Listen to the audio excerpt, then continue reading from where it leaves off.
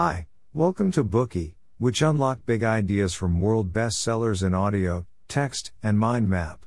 Please download Bookey at Apple Store or Google Play with more features. Get your free mind snack now. Today we'll unlock the book This Explains Everything, Deep, Beautiful, and Elegant Theories of How the World Works. This book is a collection of discussions surrounding the question of how the world works. The question was raised by a top scientific platform, the EDGE community. Those who join these profound conversations are hailed as the brightest minds in their respective fields. These include biology, neurology, philosophy, cosmology, physics, and computer science. In an article published in The Observer, a communication theorist at the University of Cambridge described EDGE as the world's smartest website. This online platform gathers together many influential contemporary scholars, scientists, and thinkers. In this community, some of the smartest people in the world share ideas on online forums. They discuss a wide range of subjects, such as mysticism, intellectual honesty, the Anthropocene, and naive realism. But do you know why Brockman, the editor of this book, founded this community? It was through inspiration he received from his friend James Lee Byers. Byers was a philosopher and artist who once said, "I can answer the question, but am I bright enough to ask it?" As it's true that it's not easy to ask a good question, Byers came up with the idea of establishing the World Question Center. His plan was to invite the 100 brightest minds in the world to come together in one room and have them ask each other the same questions they were asking themselves.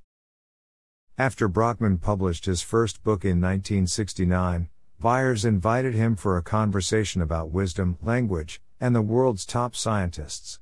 Their dialogue was then published by the World Question Center in 1971.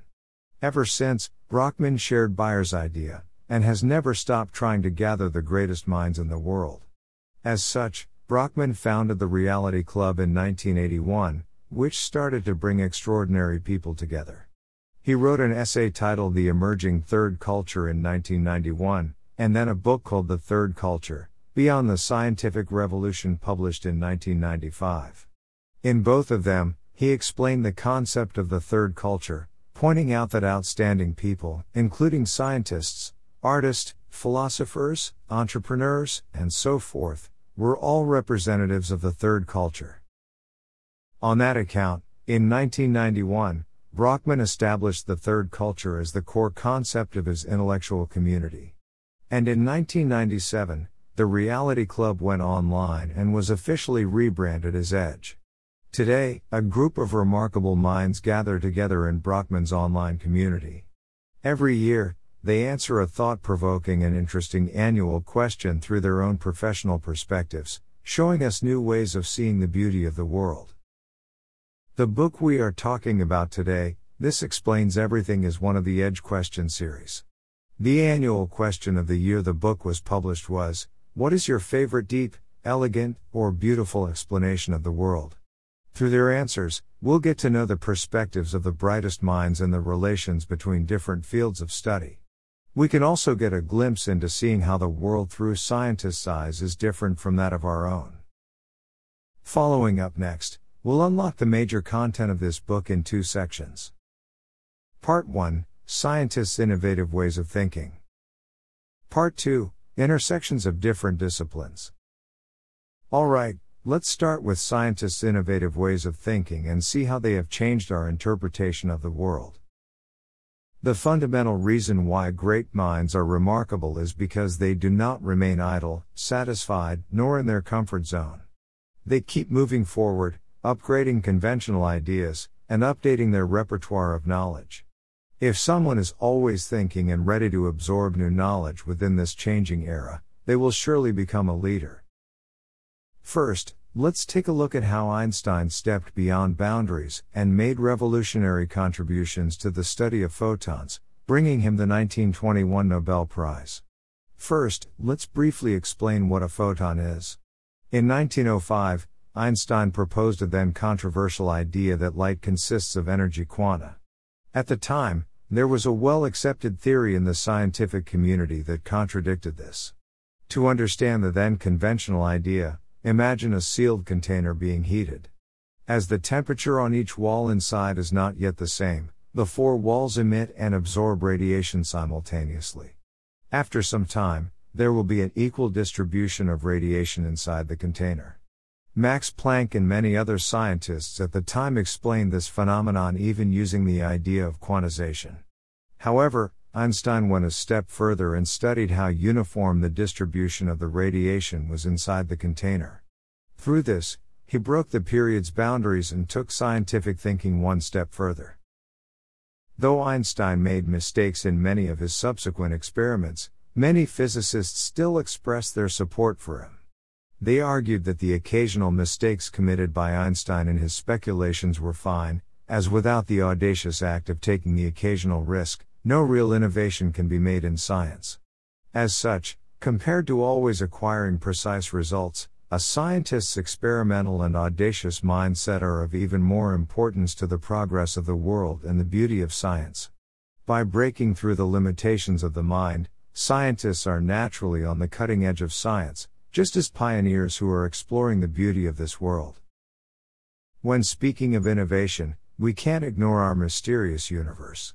And to understand it, great astronomers gradually and continuously upgrade their ways of thinking in order to reveal its secrets. According to physicists and astronomers, our universe came into existence from a singularity that is smaller than an atom. After a certain point, the Big Bang erupted. Within a tiny fraction of a second, the universe expanded to its approximate current size with numerous galaxies being generated. This process is called inflation, a pioneering theory in physical cosmology. During this process, the expansion of the universe doubled not by days or hours, but almost instantly. This process even followed the law of conservation of energy and the general theory of relativity. That is to say that everything in the universe was created from almost nothing. As hot plasma of the universe diluted and cooled, its constituent particles gradually coalesced into nuclei, atoms, molecules, stars, and galaxies. Until now, inflation has been an explanation examined by scientists. To Max Tegmark, a physicist at MIT, the hallmark of a profound explanation is that it answers more than what you initially ask. That is to say, even if your question is as simple as what is inflation, a considerable amount of knowledge from other fields is needed to answer it. Because inflation is an innovative theory in science, to answer any question surrounding this theory, people need to embark on new explorations and further progress. Of course, such theories abound in our scientific world. Deep new theories such as the black hole, the holographic universe, and the quantum foam have answered one question after another. They allow us to unfold more secrets of our world. Many astronomers believe that we actually live in a multiverse. The actual architecture of the universe may go further beyond our own conventional structures of time and space. Moreover, the universe that we can observe might be only the tiniest fragment of what was created by the Big Bang. Further, our Big Bang might as well be only an insignificant one among of countless others. Take the analogy of the snowflake. We all know that there are no identical snowflakes in the world, because the form of snowflakes is determined by the properties and shape of water molecules. As snowflakes are highly sensitive to humidity and temperature, each snowflake grows into its own unique pattern. A similar hypothesis can be applied to the study of the universe. Maybe there are numerous distinct universes beyond the one in which we currently live in, and we just haven't discovered them yet. Undeniably, in certain aspects, such theories and ways of thinking may be arbitrary. Nevertheless, many scientists have produced examples from their research, showing us not to set boundaries on our own minds, as the world might be more complex and infinite than what we see now. Of course, exploration of the universe has never been an exclusive privilege for physicists and astronomers. People from other fields can also touch on this branch of science.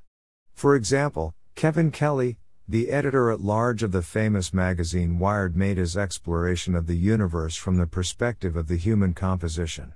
He explains that each of us are made from stars. That's because most atoms in each of our bodies were built up out of smaller particles produced on the furnaces of exploded stars. It is only our primordial hydrogen atoms that were born before stars. In other words, through calculation of our cosmic composition, we are 90% remnants of star. Isn't that amazing? These examples which we have just talked about reflect scientists' innovative ways of thinking. From what was shown, of primordial importance was to break the boundaries of conventional thinking. That's how one can always be at the forefront of science. Of course, the book also mentions several other key points which we should utilize in order to keep our own ways of thinking updated. Let's take a quick look at one of them. This one underlines that we should identify abstraction traps. French sociologist and philosopher Jean Baudrillard proposed a prized concept called the precession of the simulacra. To understand it, think of the math symbols that we learned when we were very young. Those symbols are an abstraction of the real objects in our real lives in order to make it more convenient for us to calculate. Besides math, the money that we use every day is also a simulation of the value of objects. When you buy a burger, the money that you hand to the cashier is an abstract simulation of the value of the food. This concept can help us understand to what extent people can simulate the real world. However, as the phenomenon of simulation can make people more imaginative, it also gradually makes us interested only in the simulacra, instead of the real world. Let's take the map for example to understand this concept. We often use maps to describe the world. When something happens on a certain part of the planet, we refer to a map in order to talk about it. At this point, the map has become a simulacrum, a representation of the real world. We no longer pay attention to the reality of those places, but mistake everything on the map for the reality. It's similar to someone addicted to video games who cares for nothing in the real world and searches for their self-value through the game. This happens not only in games. In the real world, money is the simulation of the value of objects. Through this, many merchants have used that concept to rip off consumers.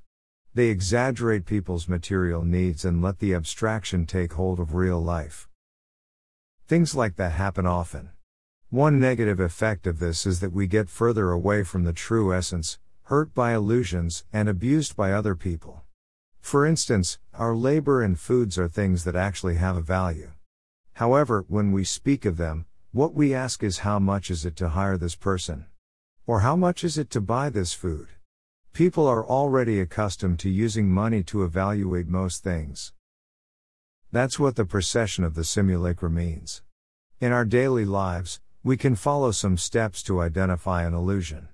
For example, when we see a brand running a sales promotion, we can first ask ourselves, what is the value of the object itself?